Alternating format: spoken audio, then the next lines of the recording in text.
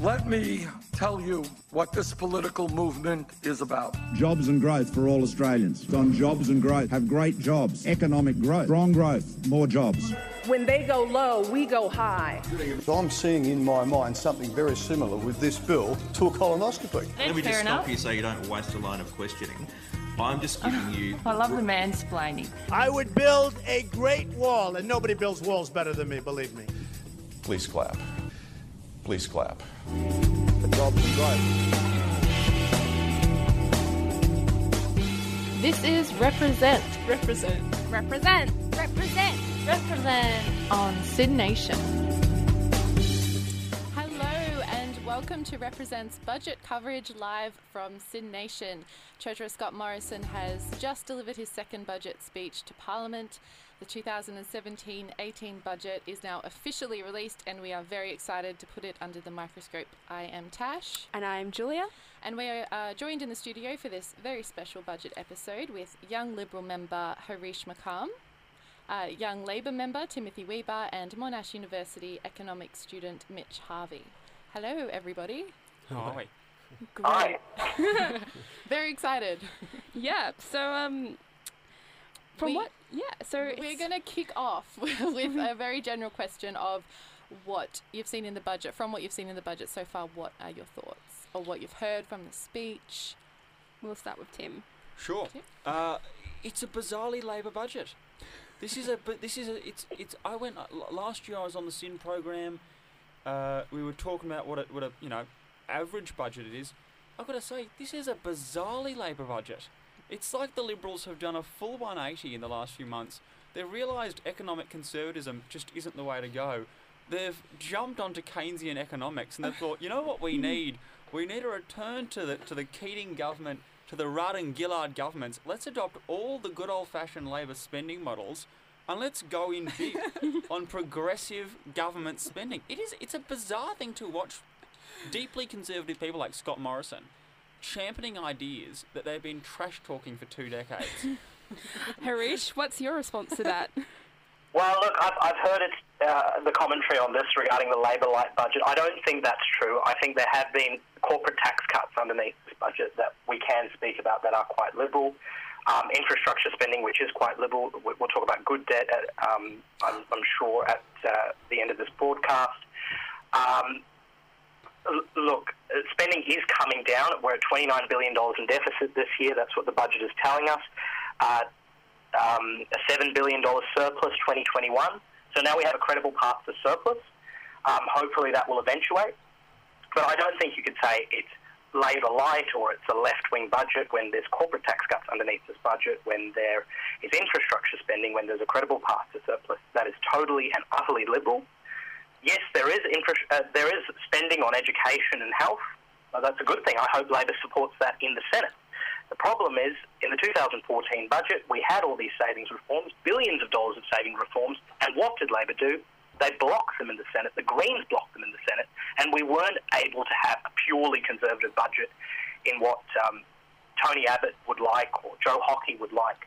So we've had to compromise, and I think it's a responsible budget, a fair budget, it's a liberal budget, and it's a good budget. Mitch, your thoughts?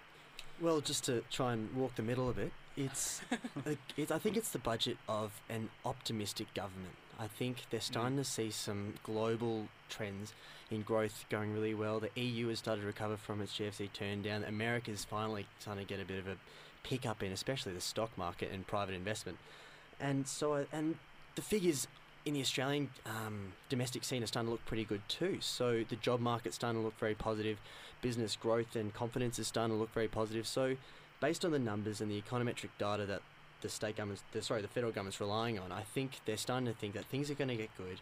The deficit's going to come down because they're going to make more tax revenues, and they are still slowly decreasing their debt.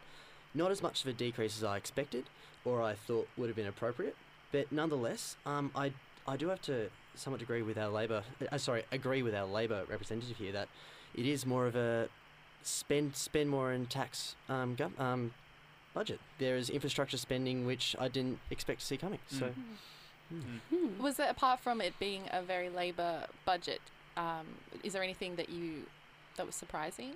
Yeah, I to an extent. it was just weird to see certain funding models picked up for certain projects. It's always kind of funny to watch the Liberals announce that the government that was originally elected on the promise to get rid of the debt and deficit Labor government has once again managed to triple the deficit. I think we're now at $36.5 billion when they started at 10.6. So it's kind of weird watching them championing these things when the government was first elected in 2013. We're at 2017 now. It's weird watching them pull out these figures as if it's something to be proud of. We were promised a correction to Victorian infrastructure spending. We haven't seen that. From what I understand, I think Victoria's only going to get 77 cents out of every $10 handed over to the government through the GST. So yeah, some things were sort of championed as if they were something to be proud of when the figures just don't back it up. But that's a first impression from me. Mitch, what do you think? Oh, well, there is a decline in spending growth, and I think that's been the most difficult thing for both governments to deal with. One of the realities of the Howard government was that Howard experienced incredible economic growth, and so they could acquire great tax revenues at very low tax rates, and thus Howard was able to increase government spending without hurting the surplus. And of course that growth declined, and we realised that a lot of this spending was structurally not sustainable. And so both governments, both the previous Labor government and the Liberal government, have really struggled to get down spending in any way that was actually politically feasible. I do have to agree with some points, but I think that's all I have to say. Can I add in one more point there? Sorry, I know it's my Liberal friend's turn here. But can I say one thing that did surprise me was... Oh, thank you. No, I do appreciate it. I'll consider your points for the Senate. No, it was interesting. I think the message from the last election certainly wasn't we want big business and big banks in particular to have a tax cut. I don't think that was the message the electorate sent. And I certainly don't think it was, Mr. Turnbull, I think students need to be paying for those tax cuts. And this budget's really championed those things. Found that a bit peculiar myself. Harish, what are your thoughts? Well, firstly, the spending has gone down. It was $40 billion when the 2014 budget, which had a lot of savings measures in it, was announced. It's now $30 billion. There is a credible path to surplus, $7 billion in 2021. And the main reason, I do agree with some points in regards to we need to get the deficit down, we need to get the debt down, and drastically. But we tried to do that in 2014, and we had billions of dollars of savings measures in the Senate, and they were blocked by the Greens and Labor, and we couldn't do much about that. And, so Tony Abbott tried, he couldn't get it through, and now Morrison and Turnbull are trying this particular approach with increasing taxes, and we'll see how this goes. But at the end of the day, we're trying to achieve what we promised at the 2013 election, but we have to go about it in a different way because Labor have opposed us. And we did take the corporate tax cuts to the last election, and we're delivering on that. And I think we had a mandate when we won 76 seats in the House to get those corporate tax cuts through. So all in all, I think we are trying to reduce deficit, reduce debt. It is hard. It is very difficult to reform with the Senate, but we're trying it in different ways, and hopefully we get the desired result, and I think we will. I mean, you do have to keep in mind with what you're saying there is that you failed to get things through the Senate in 2013 and 2014 because Tony Abbott announced reforms that he wasn't elected. He wasn't elected on the basis to do. The electorate never gave him the mandate to do the things he wanted to do. That's partly why Labor, the Greens, and the crossbenchers blocked them. Well, I think the overarching promise was to get the budget under control, and that's why people elected him, because there was $300 billion in debt. Many promises, but we'll move on, I guess. All right, don't forget to tweet to us or send us your Facebook messages along with observing, listening and watching. You can always join the discussion. So send us any of your budget questions. You can give us a tweet at SYNRepresent or find us on Facebook, facebook.com/SYNRepresent. We'll be posting emoji polls throughout the night, which you should partake in. Lots of fun. You That's so much fun. Follow us on Facebook, on Instagram at SYNRepresent. But we are now going to take a trip down memory lane and hear from One Nation's Pauline Hanson and her humble Easter message. We'll be back with more for Represents Budget Night Special on SYN Nation. Take it away.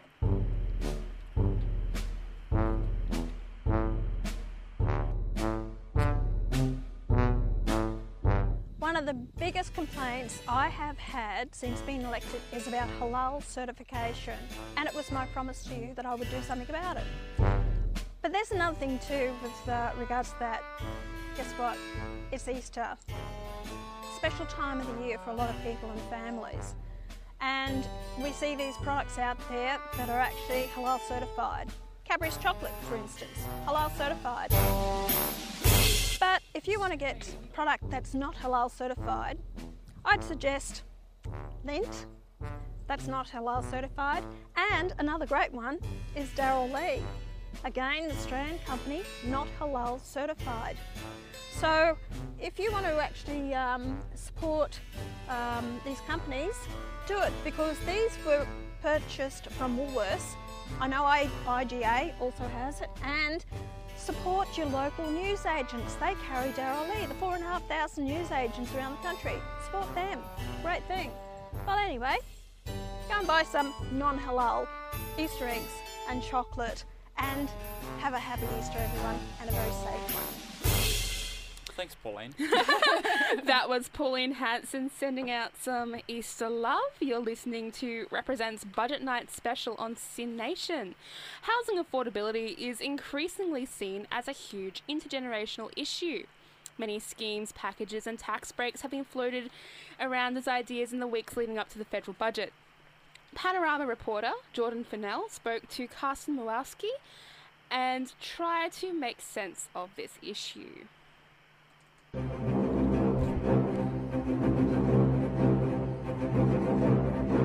Look, up in the sky, it's a bird! It's a plane! It's superannuation.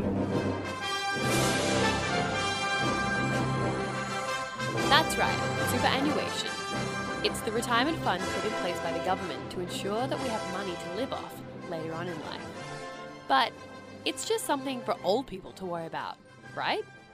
Young people, particularly in their 20s, early 30s, definitely need to engage with retirement savings.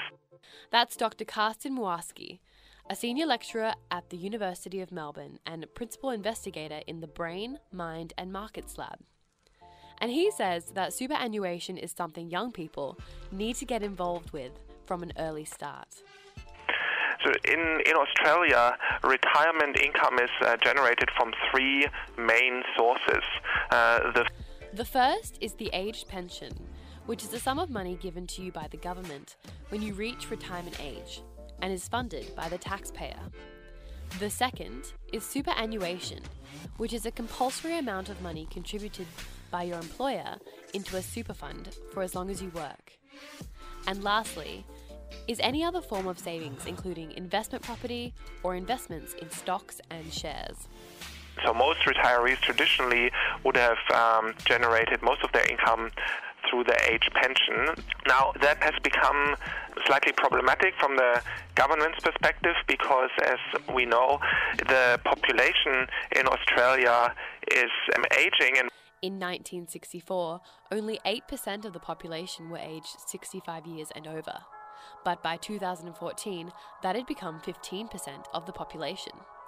And because so many more people are now over the age of retirement, there are less taxpayers to fund them all. This has led the government to push the age of retirement from 65 to 67 years old and has led to a lot of superannuation reforms, as more and more people start to rely on that as well as the age pension. Used compulsory superannuation. What that means is that today,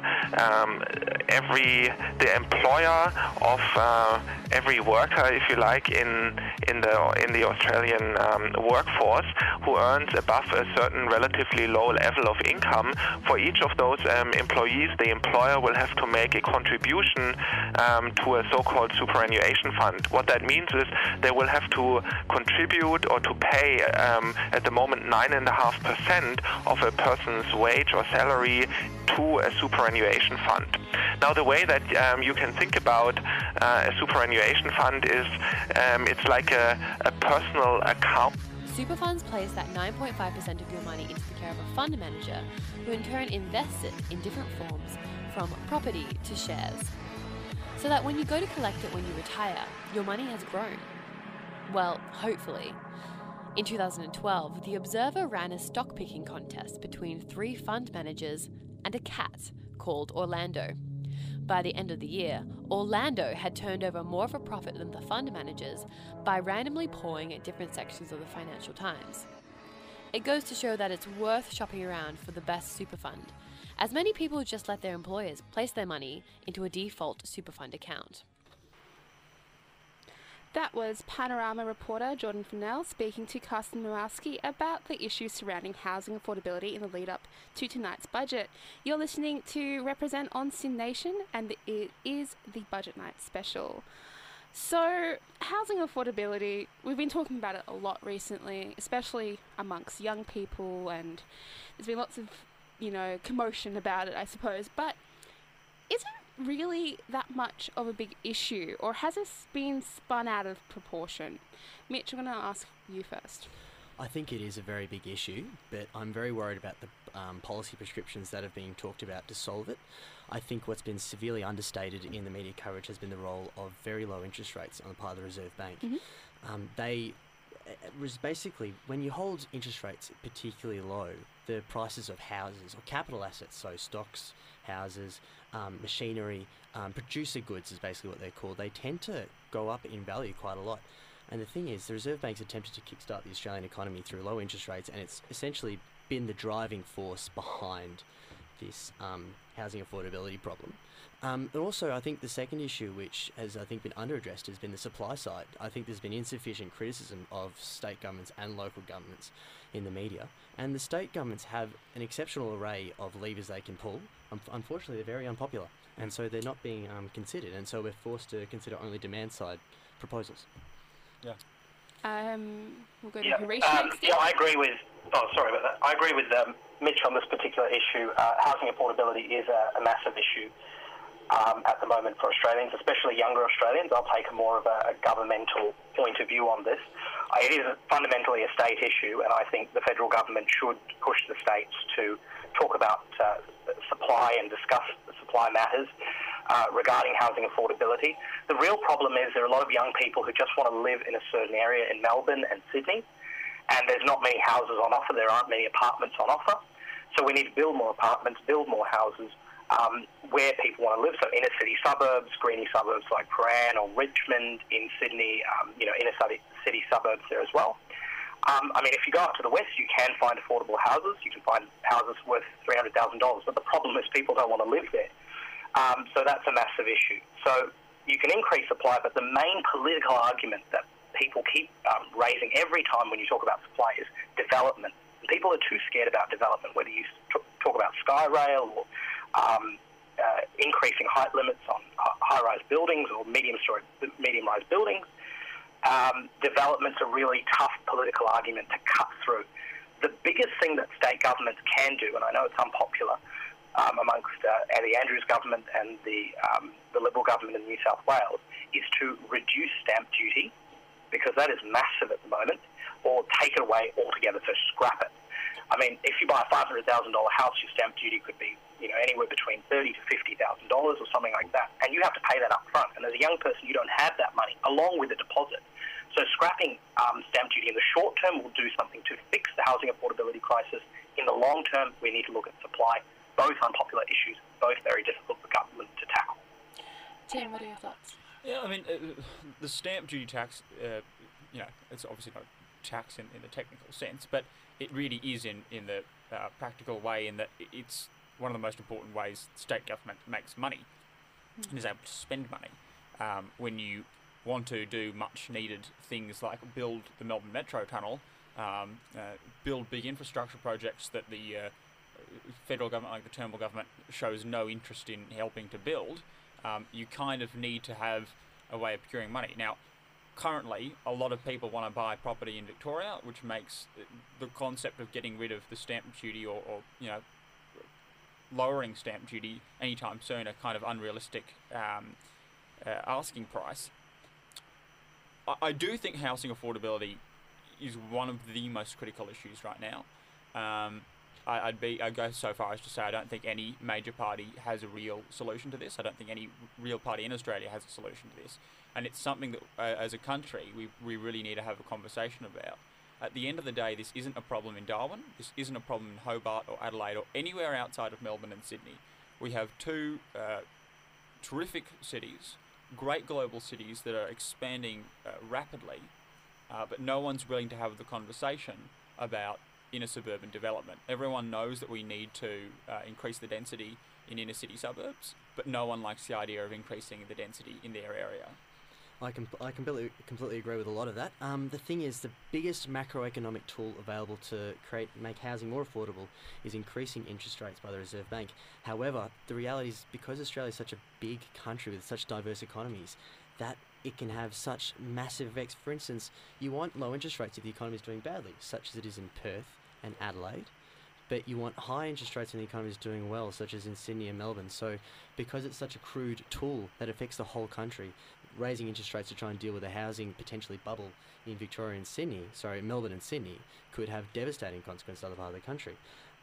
In regards to the stamp duty discussion, I agree with a lot. The stamp duty is very important, but the thing is, and again, the governments won't talk about this because it's unpopular, but the problem with stamp duty is that it's a transaction tax, and transaction taxes are very, very clumsy designs because they reduce, basically, as the title suggests, it reduces the amount of transactions in the economy, and transactions are how you achieve a more efficient outcome.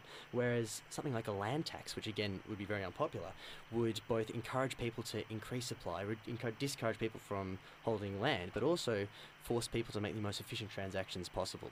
And that's why a land tax, as proposed by Peter Martin from The Age, an economics writer, I think would be the most efficient way for a local state government to fight housing affordability issues. Yes, land tax is a very important issue as well, along with stamp duty. I think all of these proposals are great, but as I said, it's very unpopular for a government to take on these issues because it'll either cut their revenue, as Tim said, and I agree with him on this, and or it will just be unpopular amongst the public. So my advice to young people is really, I think Melbourne and Sydney, if you want to buy your dream home there, renting is probably the best if you don't have the money, or buy in the suburbs, where it is cheaper. But you can't really get your dream home if you don't have the money, and it's quite tough. So I think second best is probably what young people will be looking at if they don't have the hundreds of thousands of dollars that you need to buy a house in the popular suburbs. So talking about having to deal with second best, do you think that anything in the budget has sort of been raised that could tackle the issue of housing affordability and improve the market, like perhaps the ghost house tax or management investment trusts? Harish, I'm talking to you, sorry. Yep. Yeah, so is there anything in the budget that you think would have a positive impact on sort of changing that idea? No, I don't think so. I don't think anything's related to really housing affordability in this budget. I think it was more based on infrastructure, education, health, also corporate tax cuts, which weren't talked about, but because they were talked about a lot in the last 6 months. But I think the issues like stamp duty, land tax, I really believe these are state issues that the federal government can try to push the states to look at. But at the end of the day, the states need to look at it. And the states need to push these reforms. The federal government can't really hold their hand in this regard. So it is very isolated to Melbourne and Sydney. So it is a big crisis in these areas, but when you go outside Melbourne and Sydney, it's maybe not the biggest crisis in the world. But because everyone wants to buy land and property in a certain area, we have to cater for these people, which is pretty much the majority of the population. So it is an issue. I don't think the budget stressed it. I think there are a lot of band-aid solutions, but I don't think it directly affects it. It's a state issue. I think the state governments really need to take responsibility for it. Well, with those specific programs in the federal budget, I think we have to realise that they're not targeted at young Australians or the ordinary Australian. Well, there is one that's targeted at the young Australians, but most of them are more focused on community housing and the most vulnerable Australians. So, for instance, I think the Management Investment Fund, the Infrastructure Housing Fund that they're talking about, it's basically a model to try and make it more affordable and cheap for community houses to build more housing for the most vulnerable people in Australia. But as you said, Harish, this isn't a broad solution to the problem. It's fixing up the extreme ends of a problem that has extreme impacts, particularly on the homeless and the poorest members of society. Yeah, the measures aren't directed at housing affordability. There's lots of solutions that need to come in. The stamp duty, the land tax, the supply, there's lots of things that need to come in. There's nothing really directed at housing affordability at the moment because the governments are just too scared to go there, both Labor and Liberal, which is a disappointment. But, as I said, reform is hard. It's really hard with the 24/7 media cycle with the Senate. Majorities are hard to come by. This is a very difficult issue, very unpopular amongst certain groups. If you go down one route, you'll piss off one group and you'll help the others, but the governments just don't want to touch it. The Turnbull government's made no attempt to make housing more affordable, or perhaps I should say bring the prices of these houses down. What it has tried to do, which is just an interesting kind of observation here, it's done something kind of new, and they've been talking about doing something like this for a little while now, but this is to use voluntary contributions to people's superannuation that people can use to try to get a house deposit. Now, I'll be completely honest, I'm not an economics student, and I don't understand most of this. But from what I do gather, it's basically trying to give people the means to buy their first home. From what I've read online, it seems to be a little bit of a half-backed idea, and people are a little bit sceptical. But it'll be interesting to see where the idea goes and whether or not it survives 12 months to the next budget. Well, it's one of those policies which sounds great politically, I think, supporting first home buyers, giving money in first home buyers' pockets, creating tax exemptions. You can do it as fancy as you want. But at the end of the day, demand-side policies always have the same effect. If you encourage demand, you push up prices. And that's the same thing that happened in Victoria when they had the first home buyers grant. It's the same thing when the federal government did the same thing. It's like every time that you try and give more money to people who are vulnerable or people who are seen to be disadvantaged, all it does is it puts more money in their pocket, and it puts more money in the pocket next to them at the auction. And meanwhile, the investor who already has, who's already quite well off from their own negative gear investments and own long-term engagement in the property market, has or can deal with the extra dollars. So all first home buyers do is make it harder for each other.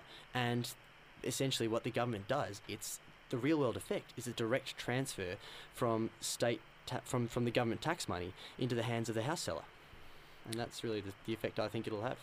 So I wanted to talk about the capital gains tax discount, because I know we were talking about this earlier, Mitch, and so in the budget it has been proposed that the capital gains tax discount would rise from 50% to 60%. So what does that actually mean? So yeah, I think that discount is only applicable for in bond investors who are investing for in that system where they support community housing more. That's really the main purpose of it. I think it's to really encourage investors to engage in what is an investment which probably has very low returns and potentially is quite high risk if the community housing sector can't recoup on its promised investment. So I think there is some logic to it. I think if you follow through the logic of the bond aggregator, where the government borrows from the bond market and then the government lends to the community housing sector, I can see why they've done it, because essentially you make very little money looking after the most vulnerable in society, and that's just unfortunately a reality. All right. Yeah, in regards to negative gearing and capital gains, I'm happy the Liberal government didn't touch it in this particular budget and won't into the future. Regarding what we heard with Scott Morrison, he said, negative gearing changes are not going to be touched in the budget, which is a good thing, I believe, because I think we need to be supporting and encouraging investment in the housing industry, because it's pretty much the only industry, and I'm sure you'd agree, Mitch, that's propping up our economy at the moment. Without it, we'd probably be in recession. So, So we need to balance the interests of homeowners at the moment with, of course, young people who want to enter the housing market. But this industry is very important for our country and our future growth and investment, especially with the mining boom slowing down and with our economy transitioning. So, very nice to hear all your thoughts. We are going to go to some interesting more discussions after a little break. We'll be speaking to the editors of Farrago. But firstly, what do you think, to our listeners, what do you think of the proposed measures to ease housing affordability in this year's budget? Has the dream of the white picket fence been revitalised, or will we be renting forever? We have an emoji poll on Facebook, so head over to facebook.com/SydnRepresent. You can also follow us on Twitter @SydnRepresent. Stay tuned, stay political, and join the conversation. We are now going to hear from the Treasurer himself explaining coalophobia during question time earlier this year. You're listening to Represent on SYN Nation. Mr. Speaker. This is coal. Don't be afraid. Don't be Treasurer, scared. the Treasurer knows the rule on crops. It's coal. It was dug up by men and women who work and live in the electorates of those who sit opposite. From the Hunter Valley, as the member for Hunter would know. It's coal that has ensured for over 100 years The Deputy Prime Australia Minister. has enjoyed an energy competitive advantage that has delivered prosperity to Australian businesses and has ensured that Australian industry has been able to remain competitive on a global market. Mr. Speaker, those opposite have an ideological, pathological fear of coal. There's no word for coalophobia officially, Mr. Speaker, but that's the malady that afflicts those opposite. But it's that malady, Mr. Speaker, that is afflicting the jobs in the towns and the industries and indeed in this country because of their pathological, ideological opposition to coal being an important part of our sustainable and more certain energy future. Yeah, he is lovely. That was Treasurer Scott Morrison and his lump of coal. You are listening to Represent's live budget coverage on SYN Nation.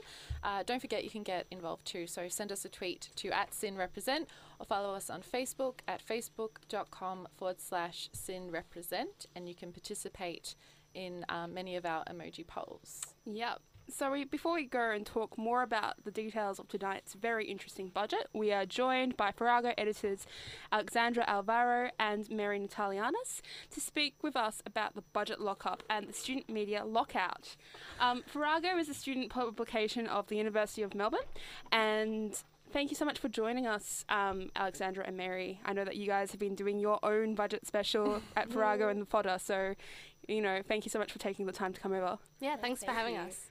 So, much like Represent, you guys were planning on sending a few of your teammates at Farrago to the budget lockup in Canberra, but you were rejected along with Represent, ANU's student magazine Waroni, and the University of Sydney's student paper Honiswa. So, like Represent as well, Farrago's been covering the budget for a few years now and sending reporters to lockup. What was your reaction to being locked out of the lockup? We were absolutely shattered. So we had teed up some training with renowned journalist Tony Wright. He came into the uni. He took time out of his busy schedule to come and chat to our 8 reporters who we'd officially sent off to be approved for a media accreditation.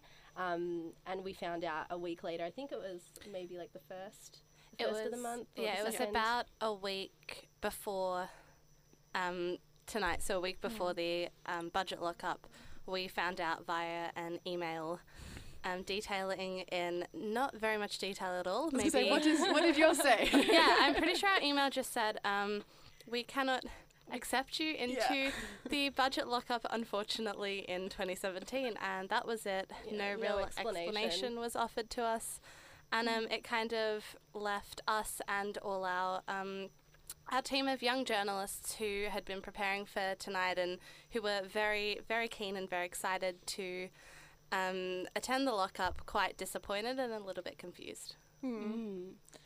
Especially happening on the eve of World Press Freedom Day. It was a couple of days before Press Freedom Day, but but it was a big week for journalists. It really was. In Australia. I mean, because not only are we not in the budget lockup, but Fairfax is not in the budget lockup. For other reasons. For other reasons. Yeah, so I think, what does it, I mean, like, we're all young journalists, we're all young people in, you know, publishing and student broadcasting and broadcasting community. What do you think something like this says to young journalists and people who are, you know, community journalists? Well, I think one of the reasons that they gave the mainstream media was that we weren't official publications. And, like, to us, that kind of just says that they don't take us very seriously. And it's a bit disappointing because it is kind of where journalists go to train. Like, student media is where journalists form their name. So to hear that we're not official enough is, yeah, pretty especially for disappointing. Argo as a publication, has been around for, I think, 93 years this year.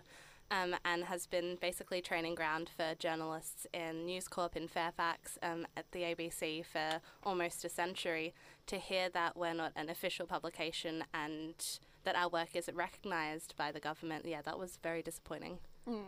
I think, yeah, like a lot of, I think SYN's won an award, represents one an award. Yeah, we won a for CBAA award a few years ago for our budget. Just a little hair flick, but, you know, for our budget coverage in 2015, and we were nominated in 2014. So we've been doing it since Represent's been around, because we were established in 2014. So it's been really great though, having a lot of like media personnel and, you know, studying journalism. A lot of course coordinators have been really supportive and getting behind that this is not right and this isn't right, and trying to really speak to people in Canberra and trying to get us in, like, even, you know, a few days ago. So it's been awesome to know that you know, it's not just us being dramatic. Yeah. It's a real problem. Yeah, so how did you guys plan to do your budget coverage? When we were still hoping to go to the lockup. Or, like, how did it change? So initially we were going to do something quite similar to what we did last year in 2016. Last year they sent a contingent of 5 people up to Canberra, and those people crossed live with a panel of 4 people on radio fodder. So we had 4 people in the radio studio, and our budget special generally goes from 7 o'clock to about 8:30, and then at 8 o'clock we crossed live over to Canberra and spoke to the people who had just come out of the budget lockup. Obviously this changed this year because we didn't have those people to cross over to, and we didn't have their information available at 7:30. So we were very much reliant on the mainstream media to source our information at 7:30 when they all came out of the lockup.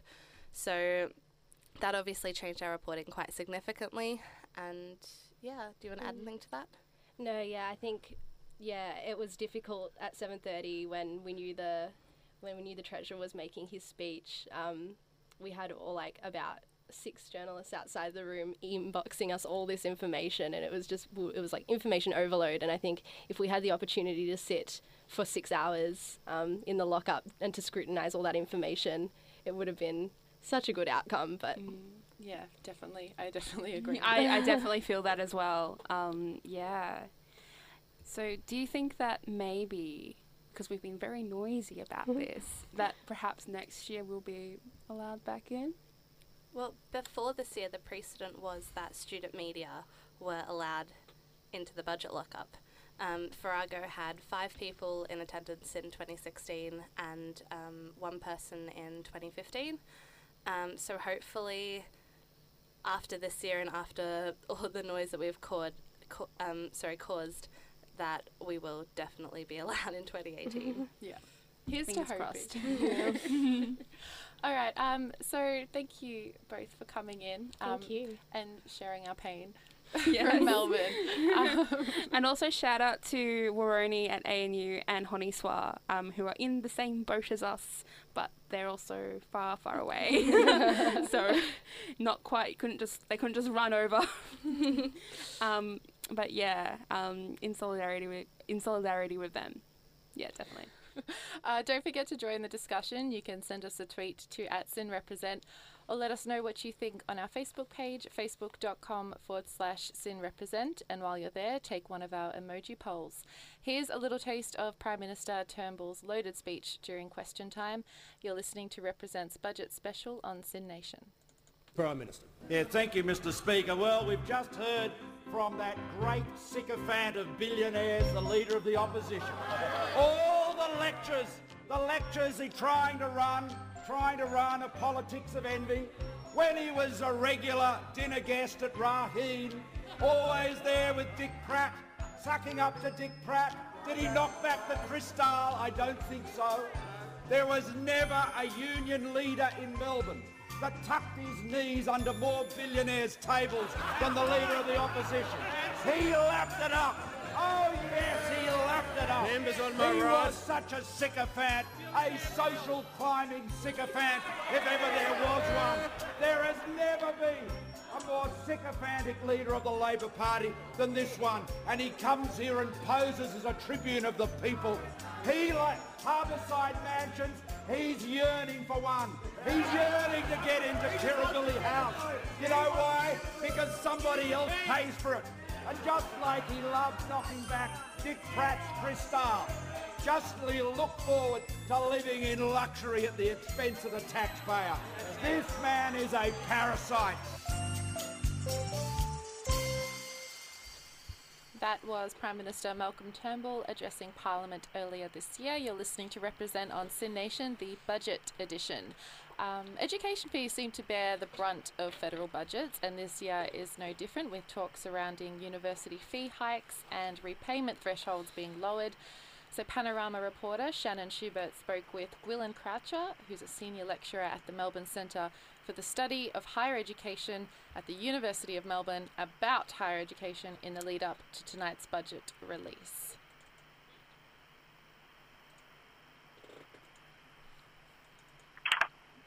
Sorry about this.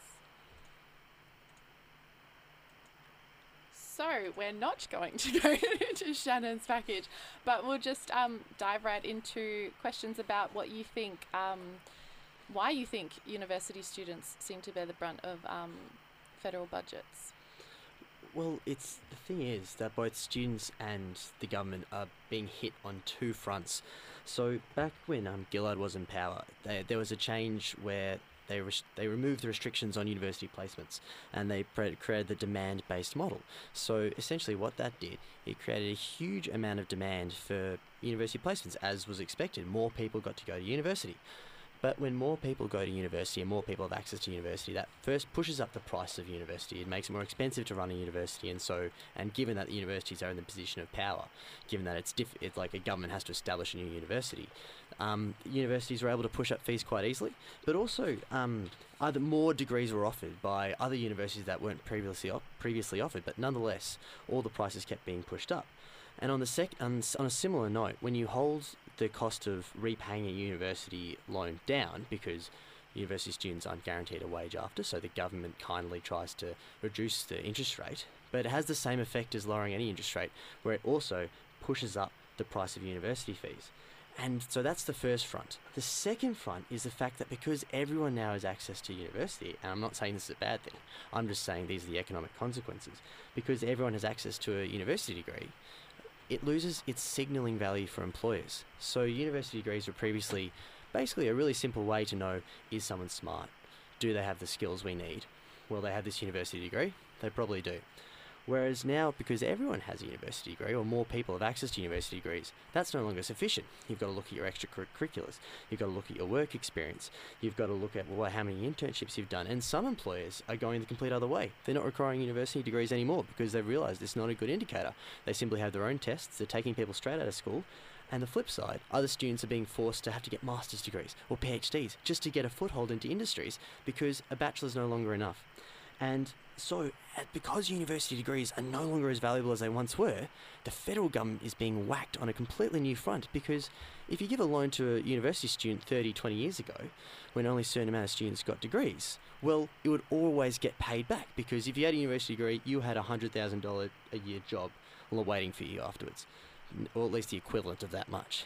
But now, you do a university degree, there's no guarantee you're going to have a job.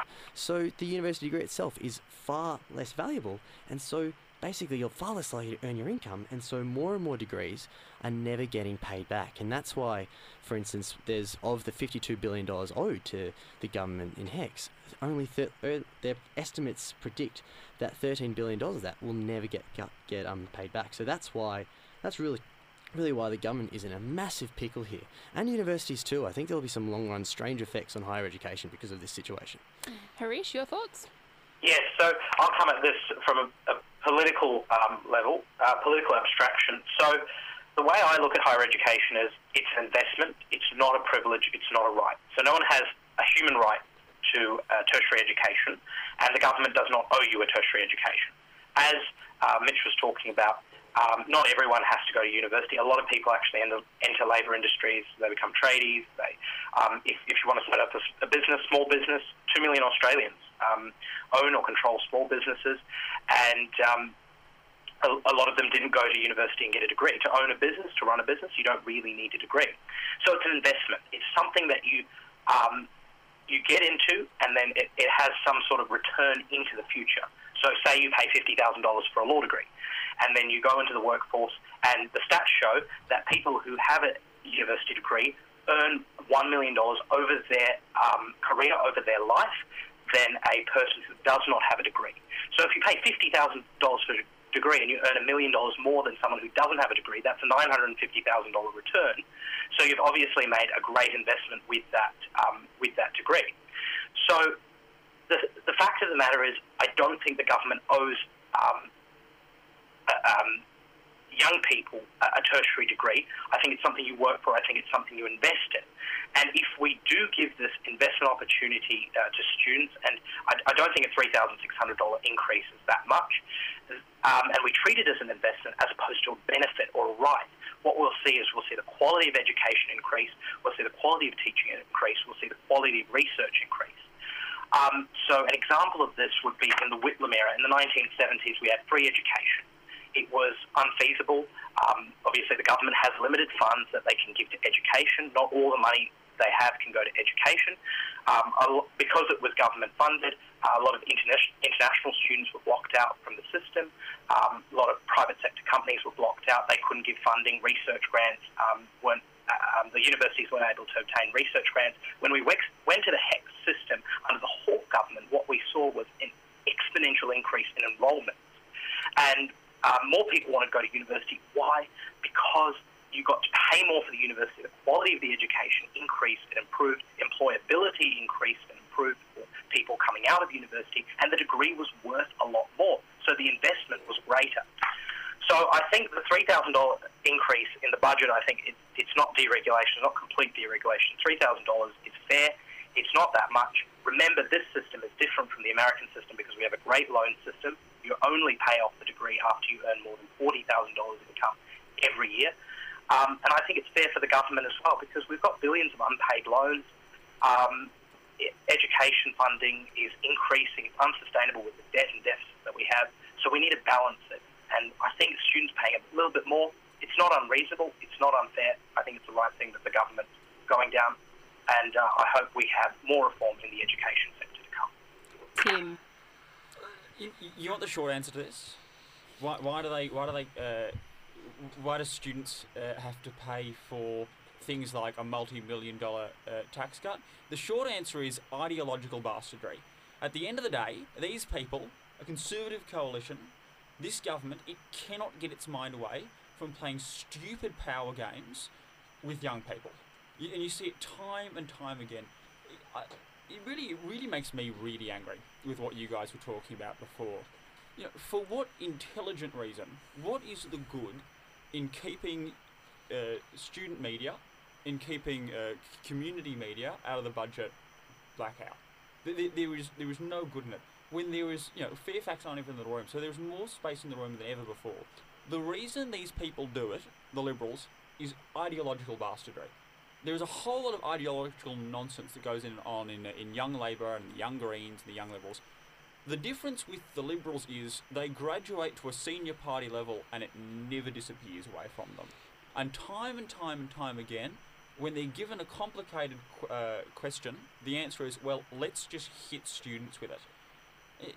Despite what I said earlier about the switch to Keynesian economics, you've got Scott Morrison on the mount. He finally sees the light of Keynesian economic theory.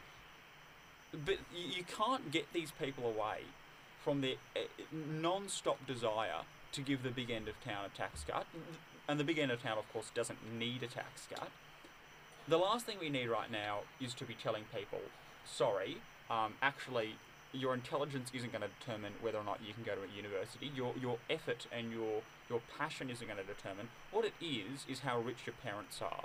That's how we'll determine who goes to uni and who doesn't. Oh, that's not true at all. No, you're talking about ideology. You're talking about ideology. That's a bit hypocritical. I was quiet while you talked. Hold on just a moment. So what we see is the Turnbull government telling students they'll have to pay an extra $2,000 to $3,600 a year for a 4-year course. It's an increase of 1.8% next year, and it rounds up to being 7.5% by the end of 2022. It's nonsense. No one asked for it. They weren't elected on the promise to do it, but they've wrapped it out anyway to pay for a big a big tax cut that no one wanted. Harish, I know you want to say something about this. You can. Well, Tim is talking a bit about ideology, and I think it's a bit hypocritical to talk about ideology when it's Paul Keating that delivered one of the biggest corporate tax cuts in the 80s and the biggest individual income tax cuts in the 80s as well. And you want to talk about ideology, and young Liberal members are keeping their strong ideological principles into the future when they become politicians. Well, all you have to look at is Daniel Andrews. And the socialist sort of upbringing that he had when he went to Monash and when he, in his family, and now he's carried that on as Premier of Victoria with safe schools, all the socialist nonsense with crime and all that. So I think it goes both ways if you're talking about ideology. But in regards to higher education, I mean, the government does a lot for young students. And I think they can pay a bit more to have a better quality of education. And I don't think there's anything wrong with it, especially when the government is being swamped by so much debt and deficit. There is still a loan system in place. I'm still advocating for merit-based universities. Merit is still guiding university enrolment. It does not matter how rich you are or how poor you are, because at the end of the day, you pay this back when you earn over $40,000 a year. You don't pay this back. You are not straddled with the debt as soon as you go into university. And it's a joke to say that you are. And it doesn't matter how rich or poor you are. Enrolment is based on merit. It doesn't matter whether you have $1 million in the bank. If you have a 55-acre, you're not getting into law at Monash University or Deakin University or anywhere in the state. Yep, so, do we have anything else?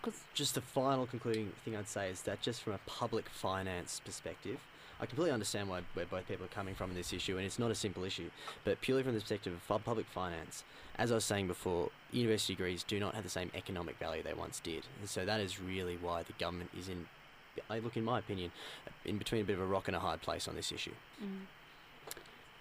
Yeah, should we go to... I just wanted to ask about university degrees that our leaders got to take and they were free. Is it unfair for us to compare our education system now, higher education system, and having to pay our fees compared to someone like Malcolm Turnbull, who he studied a Bachelor of Arts in Law and he didn't have to pay his fees? Do you think that's an unfair comparison? I think it's a different time. It's a different place. I'm sure I could use the easy sword here and thrust it in, but back in the day, the Whitlam government found space in the budget to pay for this. Now, no one is seriously suggesting these days that government should pay outright. Look, I'm sure someone is somewhere, but no one in the Labor Party or the Liberal Party or the Greens or wherever is seriously suggesting that everyone in the country's degree should be paid for out of the federal Commonwealth budget. But it is important when people like Malcolm Turnbull and Scott Morrison, who did get a free ride, want to come out and tell young people that they can afford to pay a little bit more. It is important to keep that in mind and to keep that perspective. The only thing I'll add, which is to somewhat related, is that back when Malcolm Turnbull and Scott Morrison were doing their degrees, there was very simple: you do a commerce degree, or you do an arts degree, or you've got a pathway into a certain course. And I think free markets always operate best when there's more information than less. More information is always a win in a free market environment. And just there's so many really simple things that could contribute to solving this problem. Little things such as, for instance, telling Year 12 students these are the fields which are actually doing really well. Did you know that, like, when I graduated, or when in about 2011 from school, the biggest, highest paying degree would have been agricultural scientist. Do you think some scientifically talented students might have been interested? You know what, I'm interested in science, I'm not fussy, I'll go into agricultural science. And what that does, it solves a shortage in agricultural scientists, because that's why it's the most valuable degree. There's a shortage in these people. And it solves a shortage. It creates an ongoing job position, but instead people are funneled into things such as law, because law sounds great. And law on the TV, everyone's really rich in law. You know where they pay well in law? Only the top students, the top 15 or top 10% of Monash or Melbourne University graduates get to the big law firms. And the only other place where they pay really well is America and England in the top firms. Whereas the vast majority of law students never practice law. The vast majority of students and law graduates don't earn much more than the median or average wage. Never use their degree. It's also important to keep in mind, I mean, the Whitlam government was dismissed in 1975. The Fraser government was elected out in 1983. The Fraser government, which replaced the Whitlam government. When the Fraser government was voted out, 1 in 10 people were leaving high school and heading on to university. By the time the Keating government, the next Labor government leaves office in 1996, 9 out of 10 students are leaving high school and heading to university. And in that environment, a university degree has a great signalling value for an employer. Yeah, so our entire tertiary system has changed, and the nature with which our country views tertiary education has changed. I disagree with what was said earlier about tertiary education not being a right. I think in this country we can expect that it is a right. Anyone who wants to go to university should have the ability to go to university, no matter who their parents are or what their background is. Well, it's not a right. It's not a right at all, because it's a merit-based system. So if you don't get the marks and if you don't get the scores, you're not going to get into the degree you want. Or you're not going to get into university at all. If you get a very low ATAR, you're not going to get into university at all. So it's not a right based on the merit system and based on the fact that it is an investment, in my opinion, of course. And back to the Malcolm Turnbull point, I think we're talking about a loan system here. So because he got his degree and because he did so well in his degree, he successfully used his investment in university, got out of the tertiary education system, got a great job in the legal sector, and would have easily been able to pay it back. Obviously, it's worth $150 million.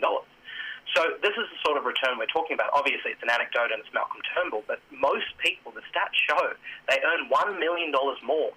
Those people who get a degree earn $1 million more than those who do not get a degree. So it's obviously a great investment, even if degrees are worth $100,000. And I'm not saying they're going to be ever, even under deregulation. It's a $900,000 gain. All right, we're going to actually return to our Panorama reporter, Shannon Schubert, who spoke with Willan Croucher from the University of Melbourne. Last week, the government announced they will cut university funding as part of reforms to higher education. The announcement follows the government's former plans to deregulate university fees. Michelle Grattan, Professorial Fellow at the University of Canberra and a renowned journalist, spoke to Deep Saini in the Conversations this week on politics. She agrees the government's proposals surrounding higher education reform and what's being called Gonski 2.0, that is, a needs-based model of funding for education, is a matter of taking from Peter and giving to Paul. Compared to the attempt in 2014, not so much is being taken from Peter in this case for the universities. The universities will take something of a squeeze in the budget, and students will have to pay more for their courses over the coming years. They'll have to pay back their debt faster, and there'll be various efficiency dividends and other benchmarks imposed on the universities. What we know so far is this. Students will have to pay more for their university degree. They'll pay 46% of their degrees instead of the 42% they are now paying. This will add a maximum of $3,600 for a 4-year bachelor degree. Students will also have to pay the debt back earlier. Currently, students have to begin repayment of the loan when their income reaches $55,000. It is understood that the income threshold will lower to $42,000 from mid-2018. Education Minister Simon Birmingham says that is 20% above the full-time minimum wage. The government is pointing to an independent report by Deloitte Access Economics. The report says the average cost of delivery per student has increased by 9.5%, while government funding per student grew by 15%. The Australian government over the next 4 years will spend $28 billion on our higher ed sector. What we're asking students to do is to make a contribution towards that, and that contribution will go up from 43 cents in the dollar to 46 cents in the dollar. We're keeping the system demand driven. We're making sure that degrees will remain affordable. That was Federal Member for Wannon, Dan Tehan, on last night's Q&A program. Here is what Labor Senator Lisa Singh had to say. Students having to pay back their HECS debt a lot sooner, a lot lesser income. I mean, the government's going to fund it by, unfortunately, attacking those who can least afford it. Research by the Universities of Australia says nearly $4 billion has been cut from the sector since 2011. Commentators say universities and students will share the hit. Here is what Michelle Grattan from the University of Canberra had to say. Now, universities, on the other hand, have taken a large hit. It's not as bad as it could have been, but it is still quite bad. Students are going to have to pay a larger share of the cost of their education. They are going to have to pay it earlier at a lower income threshold and so on. And the university's funding would go down. Yes, it is hard on them, and especially in these days when the whole question of housing affordability has come to the fore. A young person finishing their education not only has a lot of debt, but they have to try and get together a deposit for a house in these circumstances. So compared to when university education was free in this country, there's a lot of difference for a young person coming out of the university system. But Gwilym Croucher, Senior Lecturer from the Melbourne Centre for the Study of Higher Education from the University of Melbourne, says there are some potential positives in the government's reforms. One initiative in particular is going to be very important for universities and students, and in particular students that are in regional areas or who have faced disadvantage, and that's support for the HEP scheme. And so what this scheme does is it provides money specifically for universities to offer initiatives to get people into higher education that may have faced some barrier, they may be well supported. So these schemes mean that they can get additional funding to get them in. It's also to keep them there once they're in higher education. So it's very welcome that they've provided money for this. And it's also for. Why is this government targeting students to save money? They are quite measured, quite modest and quite balanced. Yes, a modest increase in fees, although the government will still pay the majority of a student's university fees on average, around 54%, down just by a few percentage points. Let's step back a sec and look at life for young Australians with ability and how hard it is for young people to save for a deposit for a home. Now, just to make it even harder for them, once they earn a bit over the base rate for a McDonald's worker in New South Wales, they have to start paying back the cost of their university degree. We think it's important that we actually get these debts paid back so that we actually can maintain in the future the same type of generous student loans payment arrangement and fee arrangement that ensures that no student going to an Australian university, regardless of their background, need pay $1 up front. That was Lee Sales talking to Education Minister Simon Birmingham last week on ABC's 7:30 program. We know these changes will affect students and universities, but we're still awaiting further details to be revealed in tonight's budget. Gwilym Croucher from the University of Melbourne says this about the details yet to be unveiled in the budget. I guess one of the things that a lot of people around the sector and in universities and students themselves are questioning is, what is the government's vision for higher education? So it's one thing to cut and it's another thing to say, yes, we support some equity measures, but we're interested in what the government thinks higher education should look like. Who do they think should attend higher education? How many universities should we have? What should they look like? And what sort of supports they're going to provide. An understanding of what they think Australian higher education should be. That was Panorama reporter speaking with Gwilym Croucher from Melbourne University for Represents Budget Special. We're now joined by our Canberra correspondent, Claudia Long. Hello. Hey. How you going? Hey guys. I'm good. I'm here on the forecourt of Parliament House in the cold. It's pretty chilly up here.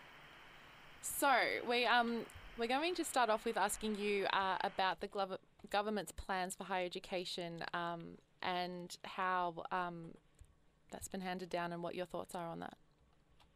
Yeah, sure. Well, I mean, we've heard a lot about higher education in the lead up to this budget. It's definitely been one of the things the government has been looking to talk about. We've heard a lot from Education Minister Simon Birmingham selling these new measures that the government has announced tonight. They've handed them down, and basically university fees are looking like they're going to rise. Students are going to have to pay an extra $2,000 to $3,600 for a 4-year course. If you can't do the maths that quickly, that's an increase of about 1.8% by next year.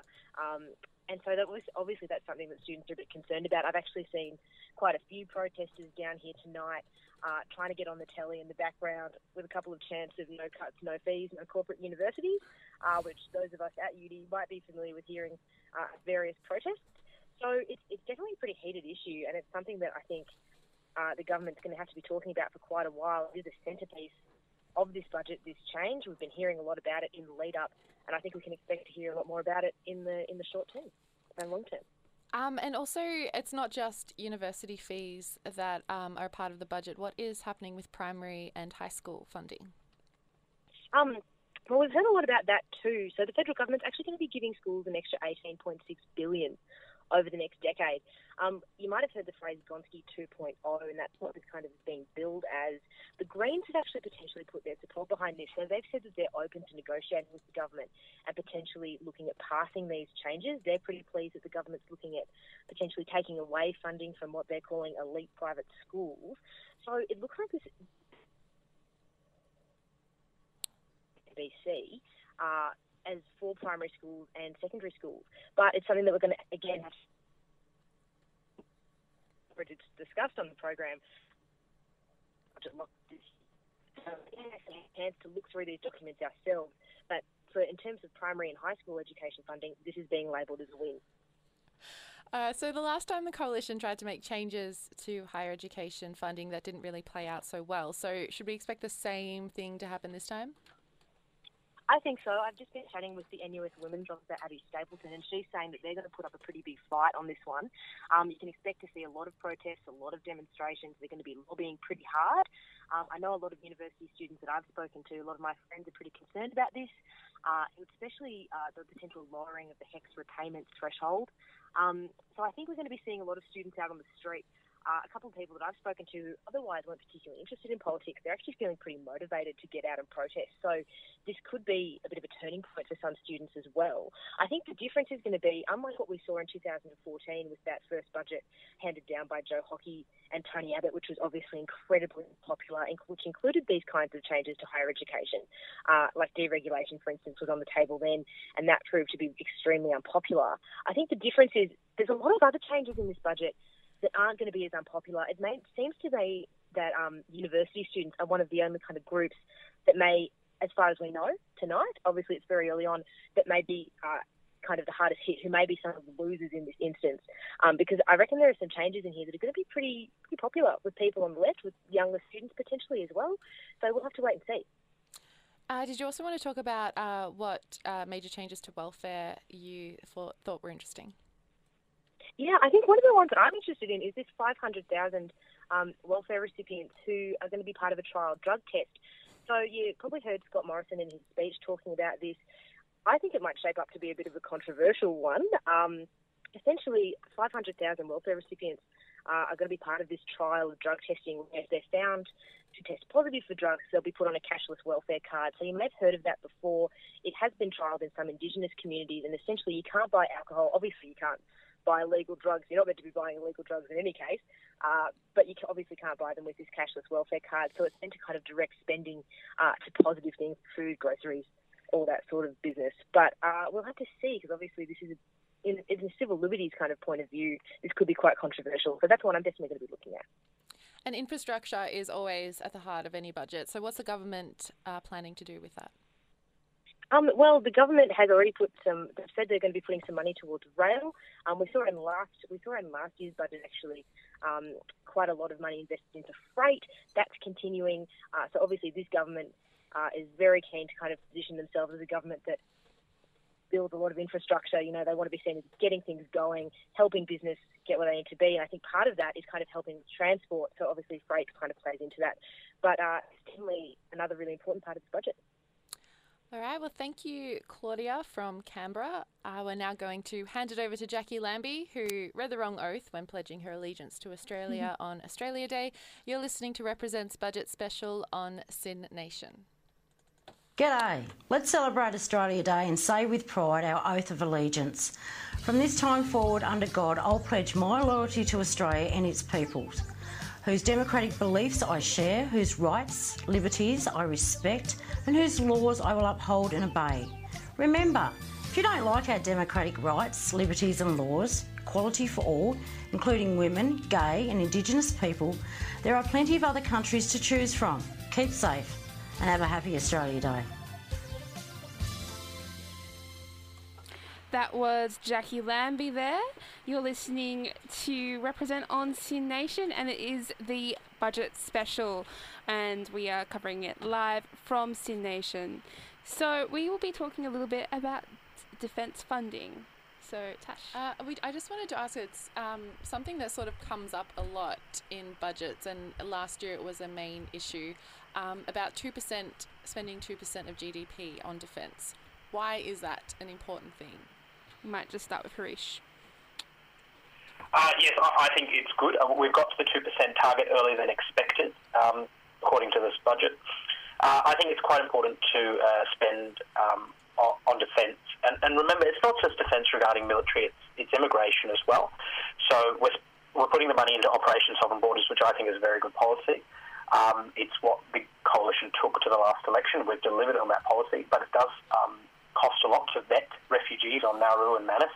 It costs a lot to keep the borders secure. It costs a lot to keep people smugglers from continuing on, to stop them from continuing on with their illegal trade. Also, I think the global political environment, as it is with the conflict in the pending conflict or the potential conflict in the Korean Peninsula, with the nuclear crisis being waged between Trump and Kim Jong-un. We also have a South Korean conflict much closer to home, which could affect us. It could impact trade. We all already know that China is sending ships in that area, and China is setting sovereignty over that area, which could affect trade between China, Japan and Australia, our biggest trading partners. So it's very important to engage in defence spending, and I think Gillard and Rudd, I don't think they reduced spending that much, but they didn't see it as a priority. And I think for a Liberal government, two priorities are national security and budgetary reform, and keeping the economy going and keeping the economy sustainable and growing into the future. And I think we're certainly delivering on one part of that, and the economy side is yet to come. So I'm very happy with this side of the budget. I think our allies like the United States and the UK expect us to increase our defence budget because we have such an important geographical position regarding conflicts and tensions in the South China Sea and on the Korean Peninsula. And I think we're doing very well in this area. Tim, your face went through a really interesting. There's lots of emojis just then. He's quite right. Defence doesn't tend to be a partisan issue in Australia. All the major parties are basically on track when it comes to defence. Labor's not going to take an issue with this, and Labor rightly shouldn't. As I say, it's not drawn on partisan lines. There's nothing particularly conservative or progressive about this. It's the reality of the situation. The Defence White Paper called for spending to hit the 2% mark. The most important thing that Australia needs to deal with right now is come to terms with where we are in the region. We've been trying to do that since the 1990s. The South China Sea is a hugely important issue that is about to hit the breaking point, and we don't know what it's going to look like when it hits that breaking point. One country claiming land that another country controls is a situation we've seen many times before. One country claiming the land of 7 different countries or so sending warships through with another superpower saying you can't do that, we don't know how to deal with that situation, and it's on our doorstep. So making sure we have the strategic ability to deal with the pressing needs of modern times is important. Yeah. Mitch, any thoughts? Oh, not much to add at all. It'd be nice if we didn't have to spend that money and we could cut taxes or something and give it back to the people, but unfortunately defence is a reality of the world we live in. Yeah, definitely. So there are also plans to improve services for retired veterans re-entering civilian life, particularly in regards to mental health and physical health. Do you think that we're doing enough for veterans, and is it justified, to spend more on spend more on military and spend less on foreign aid, but is the cost that we're putting into our military versus the cost that we're putting into our veterans, does it add up? Is it? Well, veterans and foreign aid is two completely different questions. Are we doing enough on foreign aid? Absolutely not. Year in, year out, the Liberals have just slashed and slashed and slashed foreign aid. We have seen a change in policy here. Instead of a slash, we've seen a freeze. It's not good enough. The last election, Labor committed to reversing the changes. I'd personally hope that Labor can commit to the next election doing the same. It's getting harder and harder to do that. We have a real role to play, particularly in countries near us, like Timor-Leste, in terms of the great work that Australian foreign aid once did. We haven't seen that anymore. Veterans is a completely different issue. It's my personal belief that you shouldn't commit an Australian man or woman to fight overseas if you're not then prepared to bring them home and treat them with respect and civility like you would any other citizen. War is a horrific thing. Awful things happen to people who see combat situations, and it stays with them for the rest of their lives. I think Jackie Lambie is actually a really terrific advocate of this, as an independent senator from Tasmania, and she often brings up the fact that we leave people behind mentally, not physically.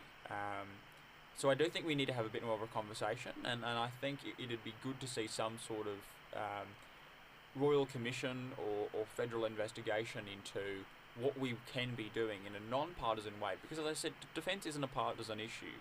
Neither should Veterans Affairs. And it'd be good to see Labor, Liberal and National policy kind of head into a similar direction in terms of treating these people with the respect that they deserve. Harish or Mitch? Yeah, well, I support Tim's comments on veterans. Just, I guess, on foreign aid. Yes, we have slashed spending to arrest the debt that Labor incurred over their 6 years in government, and we've not only reinvested that into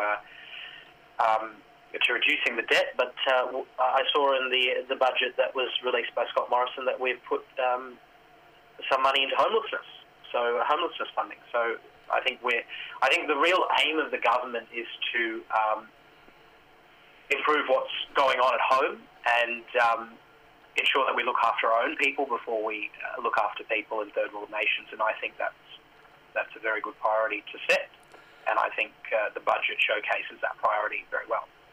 Mitch? I completely agree with the discussion regarding veterans. With the foreign aid discussion, I very disappointedly have to agree with Harish, because the empirical evidence on foreign aid spending, unfortunately, is devastating. Foreign aid spending by governments has had almost no impact overseas. There's very little evidence that world aid organisations and any private organisations have achieved any improvement, and this is not from me, not from any kind of right-wing biased source. This is from William Easterly, who was an economist with the World Bank, with the IMF. He spent his life trying to fight poverty, and he watched project after project do more harm than good.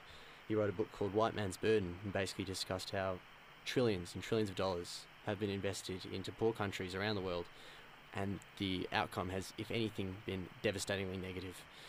So with a lot of sadness, I have to say, as someone who's donated plenty of times to charity before, I have to support the Liberal decision to slash foreign aid spending. I think the most efficient way to improve the well-being of poor people in developing countries are free trade agreements. basically create an environment where they have access to our resources, we have access to theirs, and as long as it's fair, as long as it's, for instance, there's plenty of examples of it going the wrong way. I mean, if you look at the US attitude to trading with African countries, it's devastating. And one of the classic things they do is that they create these huge surpluses in particular for like the agricultural areas, and because they have a crony system where they subsidise particular businesses they like, the farmers create too much corn, and then so the Americans send the corn overseas as, look, we're giving people food. What it actually does, it destroys the local farming industry in these African and developing nations. And so I think we have to be very wary of, even though it's in the heart and the compassion of giving foreign aid is a wonderful thing, the empirical evidence does not say it's done any good, unfortunately. The only World Aid Organization that actually has really achieved some great outcomes is the Bill Gates Foundation, which is really just focused on empirical data and health outcomes. He's targeted hospitals, targeted health almost exclusively, and he's achieved some really great outcomes. So I think we could learn a lot from him. So we're going to change tact from defence spending and foreign aid and go down the good debt, bad debt path, and sort of give an explainer of what that is, if Mitch, you would like to take that off. Sure. So if you imagine you run a business, imagine you run a bakery, for instance. Now, the good debt in that bakery, according to Scott Morrison, is the loan you take to buy the shop and the loan you take to maybe purchase the relevant equipment that's going to last for a while. That's good debt because it's going to have a return for your business. The bad debt would be if you had to borrow money to pay for your workers, if you had to pay wages. That would be Scott Morrison's version of bad debt because that's a recurring spending. Applying that to the government, so a good debt is debt building a bridge, building a train line. Bad debt would be basically having to pay for welfare services on an ongoing basis. And there is a certain logic to this because basically one-off payments you can comfortably pay with the loan, but ongoing recurring payments you don't want to have to borrow money to pay for because it's unsustainable, and that's the underlying concept behind good debt, bad debt. What are your thoughts on good debt, bad debt, Tim? Can I ask Mitch a question? Is that okay? And if you don't want to answer this, please don't answer this. Mitch, why is it weird hearing Treasurer Scott Morrison come out with stuff like this? Well, okay, I can see why it is odd from a Liberal's perspective, because free market economists are very wary of the concept of good debt. And it's not simply, we're not talking about a business or private enterprise situation, we're talking about a government spending situation. Because there's a lot of economic evidence that there's problems, not always, there's a lot of great government infrastructure projects. Dan Andrews' level crossings, I think the productivity gains are undeniable. So it's not a blanket rule. But there's a lot of economic theory that says that governments aren't very good at spending on projects. And the reason is not because public servants are incompetent or not because of any kind of cruelty or incompetence. The reason is because the government doesn't face a profit incentive. Mm-hmm. And because they don't face a profit incentive, they don't minimise costs. And they don't have to come up with the best idea that does the best thing. So that's one reason why, because it's called the social calculation issue. And the other issue is that politicians are motivated by votes. If we treat politicians as economic actors who want to get as many votes as possible, they'll focus on big projects which sound great, while not necessarily having the best economic return. And we can see the real thing with the hydro, Snowy Hydro station is a classic example of this, which Australians love that project. They're very passionate about the project. But as unfortunately was pointed out in Utopia, it's almost never made a positive return. It's the return on the investment is almost non-existent. And so there's some of these infrastructure projects, such as the inline freight rail, could be great outcomes. But I get nervous about, for instance, the Western Sydney Airport, because Sydney Airport wasn't willing to put its own money in because they were worried they wouldn't make a return. And the thing is, the Brisbane Airport has expanded its own airport by spending $1.35 billion. So private businesses will invest in infrastructure if they think it's worthwhile. Yeah. Harish, any thoughts on this? So the way I see good debt and bad debt is the distinction between good debt and bad debt, in my opinion, is the equivalent between what government should do and what government shouldn't do with taxpayers' money. Now, taxpayers want the government to spend their money efficiently and effectively. So when you talk about big government and small government, the way I look at it is if we're efficient and effective, then government will be smaller because government will be spending money wiser instead of just spending money on cash splashes.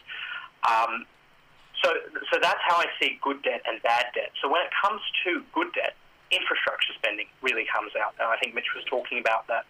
The government spending on airports, on roads, on rails. There's a There's an amazing project coming up with the Brisbane-Melbourne rail link that's being talked about. Talked about, yes. But there's actually money going into it, and there's millions of dollars going into it in this budget. And I think it's a really good idea, because what happens with this? This is good debt, because the government is investing the money into the economy. Jobs are being created as a result. And these sort of projects like rail, road, airports, these investments aren't really taken on by the private sector because they don't see it as a great return on their investment. So the government has to chip in. The government has to put money in these areas. And as a result, we see greater investment in the economy, greater jobs growth, greater economic growth from what the government is doing. So the government is using their money more effectively and efficiently. And as a result, they're fulfilling their obligation to the public. And that's what the public expect from them. Now, bad debt, on the other hand, are the cash splashes that I was talking about. So during the 6 years of Gillard and Rudd, we saw billions of dollars wasted on the PBAT scheme for insulation, which nothing came out of it. We saw billions of dollars on school halls. It's just wasted money, debt and deficit. So at the end of the 6 years, we had $300 billion of debt and not many outcomes and results to show for it. So it's just spending on these sort of asinine promises, asinine projects. And as a result, we saw lots of money in debt that we're struggling to pay off now, not many results, not many outcomes. And as a result, I don't believe that the Labor government of the past fulfill their promise of successfully providing the people with efficient and effective government. And I hope the Liberals do it with their infrastructure promises, because this is a good idea, and good debt is what we should be investing in, not bad debt when it comes to government. Tim, what are your thoughts on good debt, bad debt? Yeah, it really does signal just a change in economic philosophy, and it'll be interesting to see how long that sticks around a Conservative government. I can't see this sort of philosophy being very popular with the branch members and people who all their lives have been economic conservatives. Once again, the deficit of the government has been pushed larger and larger and larger. It is good to see, though, these infrastructure projects getting a go. I mean, Western Sydney Airport is something that should have happened in the 1960s. It's been talked about by everyone of any sort of importance, and it's great to see it finally happening. Abbott and Hockey announced the Inland Rail. That is a critically needed project. It's a great idea that the Liberal Party's had, but it got announced at 2 budgets, and then Turnbull and Morrison took over, and it's been announced 3 different budgets after that. It sort of keeps being rolled out. Millions of dollars keep being committed to it, and it's going nowhere. I know that because I check in on the project every now and again just to see if tracks have been laid or anything. It just still gets sort of kicked back another decade or whatever. It'd be great to see that happen. I think the commitment to infrastructure spending is a really wonderful thing for the Australian people to see, because as Mitch says, private business doesn't see the attraction of this. There isn't a short-term sort of gain in their eyes economically. Governments need to do these things because it's a social good. It's a social need. People need this sort of thing in order to make their lives better. And long-term, usually there is a financial gain to this sort of thing. But it is long-term, and usually only government is what can see that out. Recently, we've had shorter and shorter term governments that struggle to get past 2 terms. So government has sort of hesitated about doing this sort of thing recently.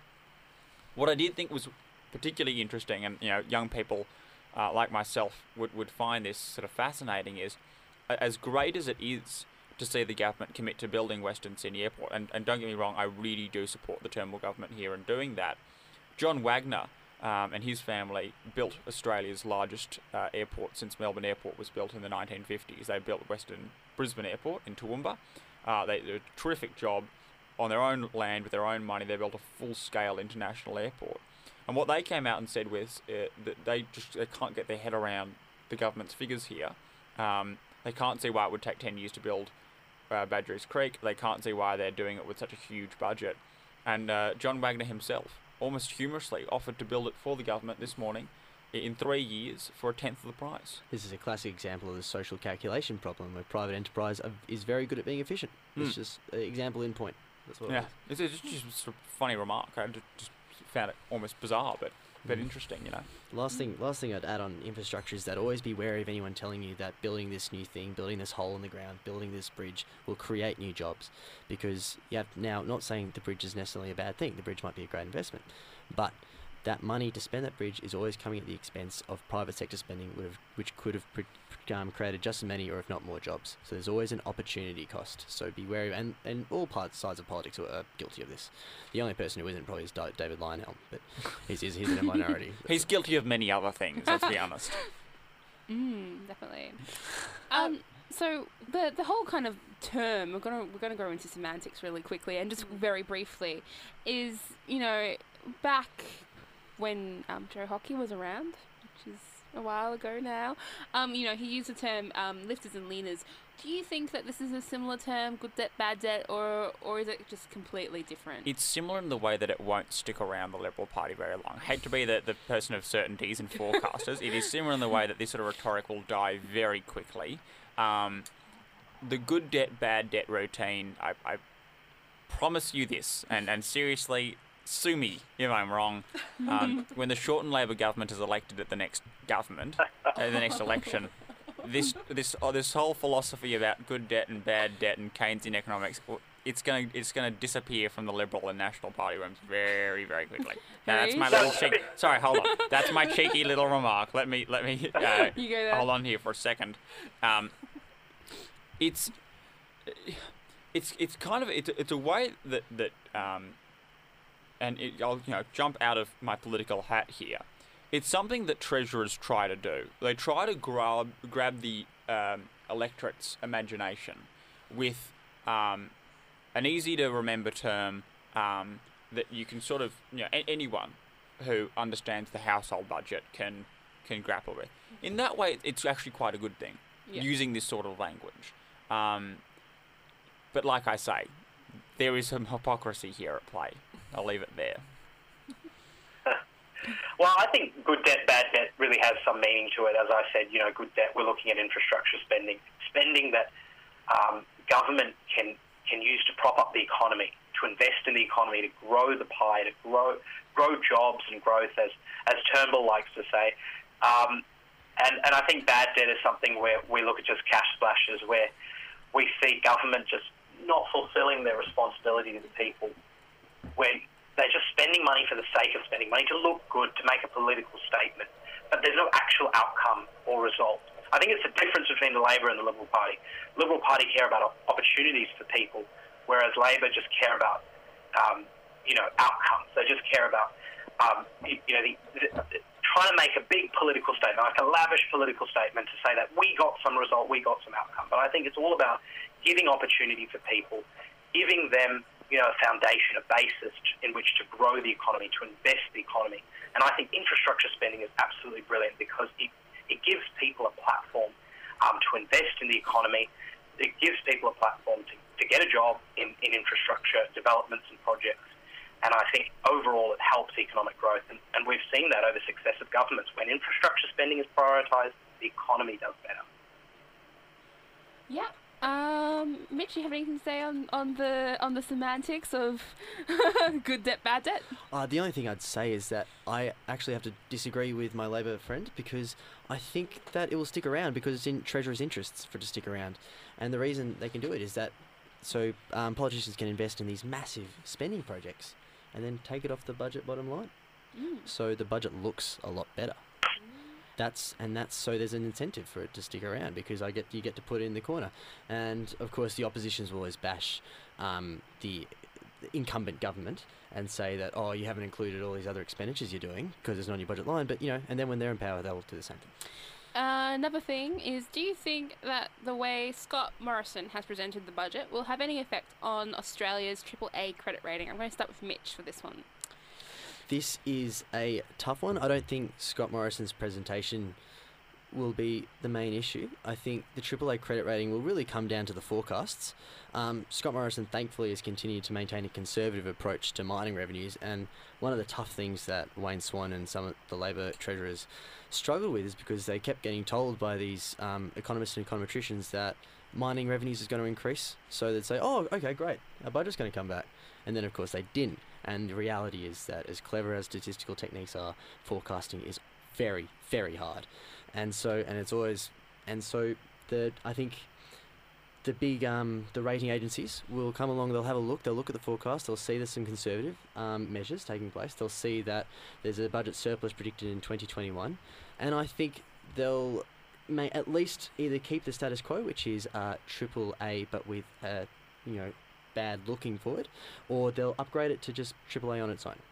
I didn't phrase that very well, but that's Is that like, whole A minus, A plus? yeah, the more A's the better. Harish, any thoughts on the AAA rating and this budget? As I said, when it comes to debt, I think they are bringing it under control. I'd still like more in regards to spending cuts, but I understand it's very difficult to get things through the Senate, so they're manoeuvring a bit towards taxes instead of prioritising spending cuts, because that's the most meaningful way they can reform the budget and bring the deficit and debt under control. It was interesting to note that Peter Costello a few years ago talked about the fact that we could lose our AAA credit rating if in the next 10 years it is foreseeable that the budget debt could explode, get out of hand, and it could be $1 trillion. Now, we always talk about percentages between debt and GDP. At the moment, I think it's about, correct me if I'm wrong, Mitch, but it's about 30-35% debt to GDP ratio. If it gets to $1 trillion, that'll be about 50%. And that becomes very worrying. Now we get into the sort of ratios where some European countries are, where maybe New Zealand is at, and where it gets to 50%, and we have a one-speed economy where we're relying on property investment, and the mining boom is falling away. The finance industry is not doing that well. We're not able to transition our economy as well as we hope for. Remember, our economy is stagnating still. I think it's very dangerous when we get to a level of that debt of $1 trillion and we don't have any plan or any measures to do anything about it. And that's where Australians should be worried. And I think that sort of debt level will have an effect not only on our AAA credit rating, which is very important, but I think that will have a wider negative impact on the economy as a whole. It could lead to greater unemployment, could lead to a recession, and that's something we don't want. So I think AAA credit rating, yes, we want to keep it, but we need to bring down debt, not just because of the AAA credit rating, but because of the wider negative economic impacts that it could have. And Tim? Going forward. So you got Standard & Poor's, you got Fitch, and you got Moody's Investors Service. I'll just look that up because I wanted to make sure I got my big three right. But they are the big three investors service. Mitch just give me the thumbs up. Yay, I'm doing economics right. And I wanted to explain this because I know I've sat at home a million times before and heard people talk about the big AAA credit rating, and it's just gone straight over me. So for those listening at home, that's what it is. You've got your three investing services, and they determine whether or not a country has a AAA credit rating, which is like getting your A+. It's the best thing possible. Now, firstly, I wouldn't trust Peter Costello on anything he has to say about getting a AAA credit rating or losing one. The man was Treasurer for a very long time and completely failed to ever get us one. It was Kevin Rudd and Wayne Swan that got us the AAA credit rating. What's interesting is that of those three big investing services, the big three that's talked about in economics a lot, Moody's actually came out today and questioned the growth forecasts that the government's put out that supposedly underpin the budget. And they've completely questioned the ability of the government to get the budget back to surplus. They just don't think the road really exists, and they want to see more evidence from the budget to sort of back up this stuff. Labor got the AAA credit rating from the three different credit agencies. It was the first time in Australian history. And I think we should be very worried that only a few years later, after we've just entered our second term of a Liberal government, you have one of the big three credit rating agencies come out and say, look, you're in danger of losing that status. Despite the Liberal rhetoric about being the credible economic managers, it's not backed up when you give the stats, not just with that, but also with the OECD index ranking. Yeah, some of the trends in the Australian economy, look, as we said right at the start, are very positive. But again, forecasting has been such a dangerous thing in recent times, but also I'm sure that Moody's, I'm just speculating here, but I have no doubt they took into account the current state of the West Australian economy, the current state of the South Australian economy, and the current state of the housing market. There are some very intelligent people who have put their economic reputation at stake predicting a bubble, and which is a dangerous thing to do, because plenty of economists have lost all their credibility mistiming such a prediction. Yeah, absolutely. I think there are good reasons to be very wary of these econometric techniques. I think macroeconomic forecasting is just a hazardous field, so we should always be wary of these predictions. And again, the Gillard government, the Rudd government, and under Treasurer Wayne Swan, as I said earlier, suffered from the same problem over and over again. So it makes perfect sense to me that Moody's is quite wary. Yeah, well, back on to the credit rating. In regards to Labor getting the AAA credit rating, that came off the back of 10 budget surpluses handed down by Peter Costello with money in the bank that we gave to Labor. So I think you can give a lot of credit to Peter Costello and John Howard, who were in government for the 12 years before the AAA credit rating came into force, for gaining that AAA credit rating. And I think the central question regarding the AAA credit rating, the central issue is debt. If we get debt under control, and if we focus on prioritising budget repair and budget reform, then the credit rating into the future will stay strong. That's what Peter Costello did with the 10 budget surpluses, and I think that's what the Liberal government should do into the future. And I think they're trying to do that. It's a very difficult situation that they're faced with Senate reform, and this budget is a clear indication that they are attempting to prioritise budget repair. We see debt at $29 billion now when it was $40 billion a couple of years ago. And I think that's a great start, but we need to get to surplus sooner rather than later, and I hope we do achieve it by 2021. But as Mitch said, it's hard to forecast budgets, hard to forecast credit ratings. We'll just have to wait and see over the next few years.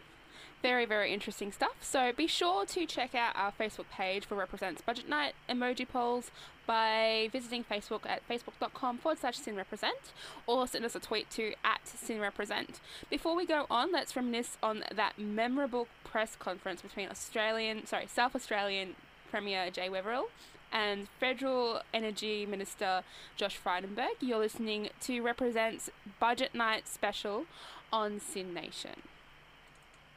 Minister, is this all a little bit awkward? No.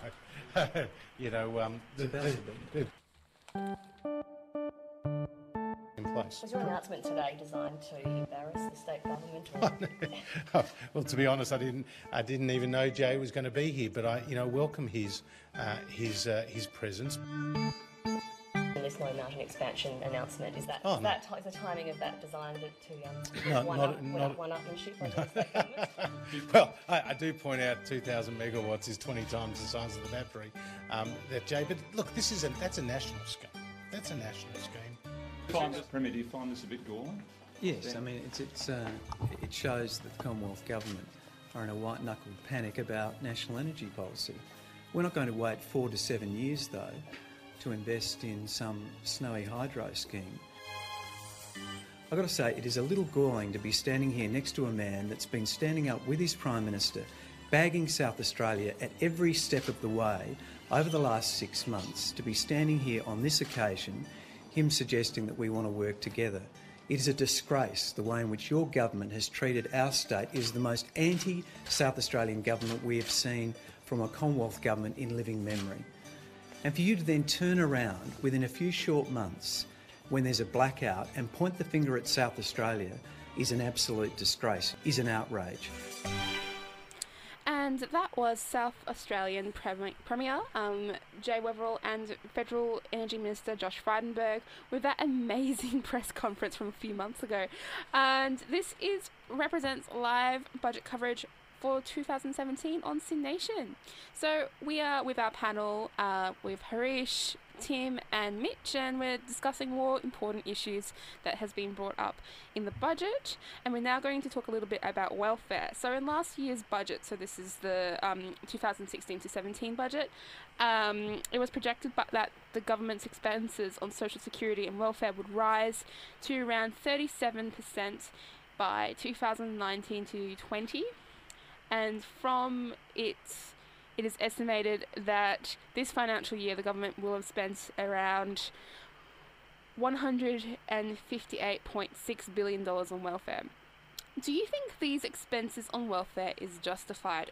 Tim, I'm going to ask you first. It's a lot of money. Is it good? Is it going to the right place? The welfare, it's a bit. It is a funny one. And if I'm perfectly honest with you, I've heard some incredibly passionate debates from people today. When you're in student politics like me, you hear some pretty amazing debates from people who have no real world knowledge of an issue, and you watch two hacks go at each other at lightning speed. Don't at me like this, Tim. No, I'm seriously talking about my friends here. What was interesting today was I got to hear from and observe and listen to a whole bunch of people who have really real world experience in this stuff, people who, for a whole number of reasons, fortunate and unfortunate, are on welfare and stuff. And hearing their experience, it goes about this completely the wrong way. I feel. I honestly think the Liberals are trying to do the right thing here. I feel like I come across often as being that there's something sinister is going on. I know that this comes from the right place. I worry though, particularly if we're going to talk about changes to the cards about not being able to being drug tested, something for young people. I said before, this is a government that seemingly hates young people. Whether that is true or not, this isn't the right look for a government that doesn't want to have that reputation. And it gets off to the complete wrong foot with people. To almost just assume that a person who is on welfare is the kind of person who is going to be doing this sort of thing, it gets to the wrong place. I might leave it there. I don't. It's an emotional topic for me, but I'll leave it there. Harish, do you have anything to respond on this issue? Regarding welfare as a whole, I think it's band-aid solutions from the government again. I think we really do need a restructuring of the welfare program. Centrelink is really at a crisis point at the moment, and we need some. There's much needed reform that needs to occur in the welfare area of spending. It is by proportion the highest amount that we spend in regards to government spending each year in the budget. My opinion on welfare is that the way I look at it is the people who need it the most should be prioritised. So only if you cannot possibly work, so only if you're chronically ill, disabled, you just can't possibly work, should you receive welfare. And if we look at it in that spectrum, I think we can get some reform done. I just don't know where the debate is at the moment. I think a lot of welfare, obviously pensioners need welfare as well, so they obviously can't work. But a lot of welfare goes to young people who just don't need it. A lot of welfare goes to people who are employed, that I see. A lot of people just rort the system when they don't actually need welfare money from the government. And I think that the government really needs to take a harsh stance here. Again, it's unpopular. Again, it's hard to reform. Again, it's hard to get not only the parliament on side, but the people on side regarding this particular issue, because everyone wants welfare. Everyone wants government handouts. But I think the government really needs to take a hard stance on it, like Tony Abbott did in 2014, and really go after a restructuring, a reforming of the welfare system, because it's a tough decision.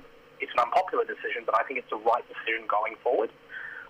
Regarding government spending and regarding the welfare budget and the sustainability of the welfare budget into the future. And that is, it has to be something for people who just can't possibly work, not for people who can work and who are able to work. Yeah, I'll try and be quick, but I think there's some really interesting comparative economics that you can do in regards to welfare states. So if you look at the most successful welfare states, where there's a quite a generous package for disadvantaged people, it tends to be coupled with an incredibly free market, free labour force environment. So if you look at nations such as Sweden and Denmark, which are raved about for being apparently socialist countries, nothing could be further from the truth. They have high welfare states, high income transfer system, but easiest place in the world to set up a business, least regulations, unbelievable low corporate tax rates, and they've managed to sustain a quite affordable, generous welfare state. And that's also the case for Finland, it's also the case for Denmark. Whereas if you look at countries where you've coupled a strong welfare state with tight labour market regulations, high corporate tax rates, such as France, you've seen some really tough economic outcomes. They're really struggling with debt issues. They're really having sluggish economic growth, particularly when they're looking right over the fence next door with Germany, these other Scandinavian nations who are doing exceptionally well. I think basically if you're going to have a welfare state, you're always going to have to suffer the consequences of higher unemployment. That's just inevitable. But that doesn't necessarily mean it's not worthwhile. And you have to, I think, and the most efficient way to go forward, I think, is Australia to have to provide, but this is just my opinion, but a compassionate welfare state is only sustainable as long as you embrace free markets in other areas and just follow the Swedish and Scandinavian model. Yep. So there's been a lot of controversy surrounding Work for the Dole and PATH programs. This also particularly comes after the death of Josh Park Fing last year at a Work for the Dole site, and allegations that the PATH program is exploitative as it can pay as little as $4 per hour.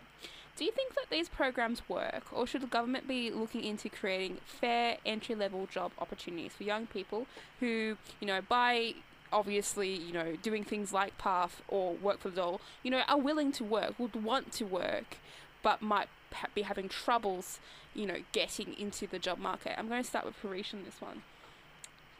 Yes, of course. I think the government can provide incentives for young people to work and get back into the workforce if they've left the workforce or enter the workforce for the first time. But I think there's a difference between providing incentives, job incentives, training. We have a great tertiary education system, as we were talking about before, and just handing out money to young people who can work. Because I think you disincentivize working and you disincentivize employment when there are young people who think they can just have a casual job for 15 hours a week, and they can get the rest of their income, so 50% of their income or whatever part of their income, from the government. And I just think that's the wrong way to go about it. I think we need to incentivize employment, skills, training, instead of just handing out money and allowing people to walk the system. Because at the end of the day, the government has limited funds. Okay, we all want to help everyone. We want to help, as we were talking about foreign aid, we're talking about homelessness. There's so many issues that the government needs to fund and we need to talk about. And we need to put money in. But the fact of the matter is, the reality is that we can't put money into everything. We'd go broke. We'd have a deficit as far as the eye can see. Debt as far as the eye can see. And that's where we're heading to at the moment if we don't arrest the debt. So what we need to do is prioritise the funding that we do have and that we can play with. So we have about $160 billion that we put towards social security and social services. Maybe we need to reduce that and restructure it and put more of the money into areas where people can't possibly work, as I was saying before, so disabled people, chronically ill people, pension system, restructure it. And regarding young people, maybe we could put that money in, maybe not into like New Start or allowance programs, but maybe we could restructure that funding, put that funding into other areas like employment, skills, training, and those sort of mechanisms, those sort of processes, which will put people back into work instead of allowing them to feed off the welfare system for years to come, because that's a bad thing, not just for the young people, but for the government and the welfare program and the taxpayer purse. Any responses, either or? Do Work for the Dole programs work? No. And if they did work, the Liberal governments probably wouldn't announce one every single budget. I don't think we actually had a new one this year. So I always say, I'll put my hand up when I'm wrong. I said last year's show, we'll have a new one next year. Apparently not. Look, no one seriously thinks that $4 an hour job programs are going to actually incentivize young people. Oh, let's sign up for this program and get paid $4 an hour, and it's a lunacy. I think just really quickly, I think government work programs and those kind of things will not work then, because governments are very bad at designing these things. And it's strange, I'm coming from the libertarian right-wing perspective really, but the reality is governments are rubbish at running these programs. The best thing to do is get out of interfering with the labour market, allow the free market to take place in labour, abolish the minimum wage and couple it with a generous welfare state, as is done in Sweden, as is done in Denmark. And it's quite a sustainable system where essentially... Abolish the minimum wage? Yeah, well, many successful countries such as Sweden, they don't have an actual legislated minimum wage. Rather, it's negotiated with unions and employers. It's negotiated with unions. Yeah. No, unions can be quite a good thing in relation to big businesses. What do you However, know? with small businesses, I will correct. Before my Labor friend gets too excited, I will jump in and say that small businesses in these countries have much more flexibility in setting their own minimum wages. And I do think, basically, if we look at youth unemployment around the world, I think there's no accident that the high correlation of high youth unemployment is with a minimum wage state. Before we run out of time, I wanted to talk about the 4-year freeze on Medicare rebates, and that has been lifted or proposed to be lifted in this budget. Was that necessary? I think it's a wonderful thing. I think GPs are treated like rubbish by this country. They're the most important form of Medicare medical service. GP statistically and preventative medicine generally has been constantly shown to be the most efficient way of reducing healthcare costs while improving outcomes. And except no government has done that. Instead, they've invested in specialists and hospitals and allowed the College of Surgeons to run riot. If we want to talk about bad unions, the College of Surgeons is the worst. Yeah. Like it's. And I'm amazed that no one talks about that. There's this union by another name. Yeah, exactly. Oh, it's a union. You call it monopoly, whatever you want to call it, whatever label you want to use. It's a terrible thing which pushes up surgeon costs and massively distorts our pricing system. Surgeons, very, very talented medical professionals in this country, wait in lines because they're told by the College of Surgeons there's insufficient demand, and it's absolute rubbish. You don't become a gastrologist in this country till you're in your mid-30s, and that's because you've done 2 PhDs, you've applied for the exam about 7 times, failed 6 of them. It's rubbish. It's not very good, and it interferes with the price system, and GPs in the meantime, the most valuable contributors to the health system, are treated like rubbish by the government, and they're not treated in the same way. They don't have a union backing them up, and so they're not. We don't have as many GPs as we should. I think the rebate's a great thing. Yeah, well, the freeze should have been lifted 4 years ago. Every sensible person who was looking at this realised that. But that said, it's good that it is finally happening. The freeze has to be lifted. GPs are in an awful situation right now with bulk billing and having to turn people away because they've had to stop accepting bulk billing payments. So it's good. It's a good thing. But let's hope it happens. Hopefully there's not too many sort of silly games played with getting it through and amendments and that kind of stuff. Harish? Yeah, I think the reversing the freeze it's a good thing as well. I'll have to concede on that point. I think the Turnbull government has made the right decision here. But again, the issue comes back to Medicare is very important, and we need to fund Medicare. And it's probably one of the most important social service programs that we have currently. But the issue is funding it. And we've got, it costs about $20 billion, and we get $10 billion from the levy, so it's a $10 billion deficit every single year. And this is a problem. It's very hard to keep up with sustainability in the Medicare budget and the health budget, and we need to find a way to address those concerns. And I think maybe a better way could be proposed as opposed to freezing the rebate. But this is an issue for not just this government, for future governments and Labor governments in particular in the future. I don't know how they're going to resolve this issue, but someone's got to do something about this because Medicare is a great system. We have to preserve the integrity of Medicare, but we have to find out how to fund it into the future sustainably. And that's going to be a very, very big test for future governments.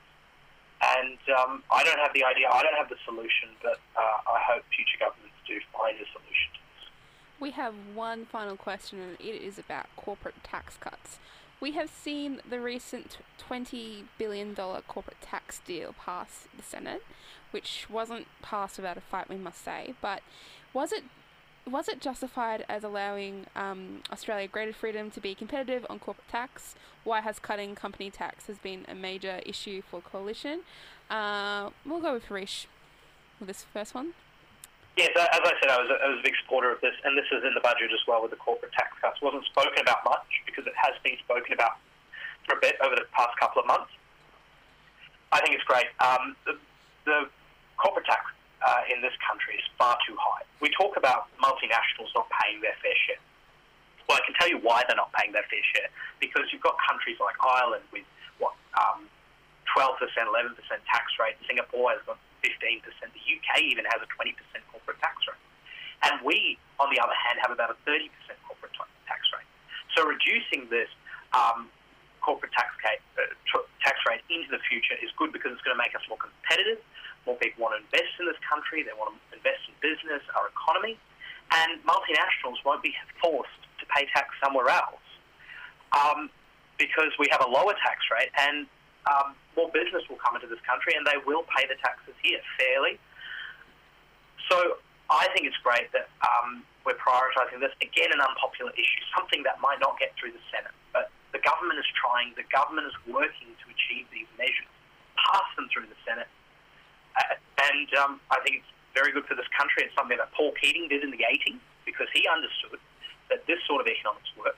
He understood that these sort of policies better the economy. They grow investment in the economy. And because of those tax cuts, arguably we've had 26 years of economic growth because of those tax cuts and because of the deregulation measures and the privatisation measures Paul Keating adopted in the 80s. But I find it quite surprising and hypocritical for Labor to now denounce these sort of policies when they were so vocal in their support and advocacy of these policies in the 1980s. What's changed in the last 30 years? What has changed in the last 30 years regarding Labor's policy on corporate tax cuts? Why are they against it now? Why were they for it before? What's the difference?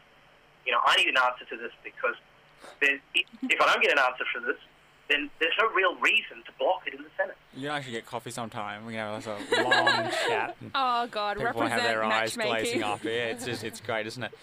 No, I love the praise that Paul Keating's been getting from our Liberal friend here tonight. It's wonderful.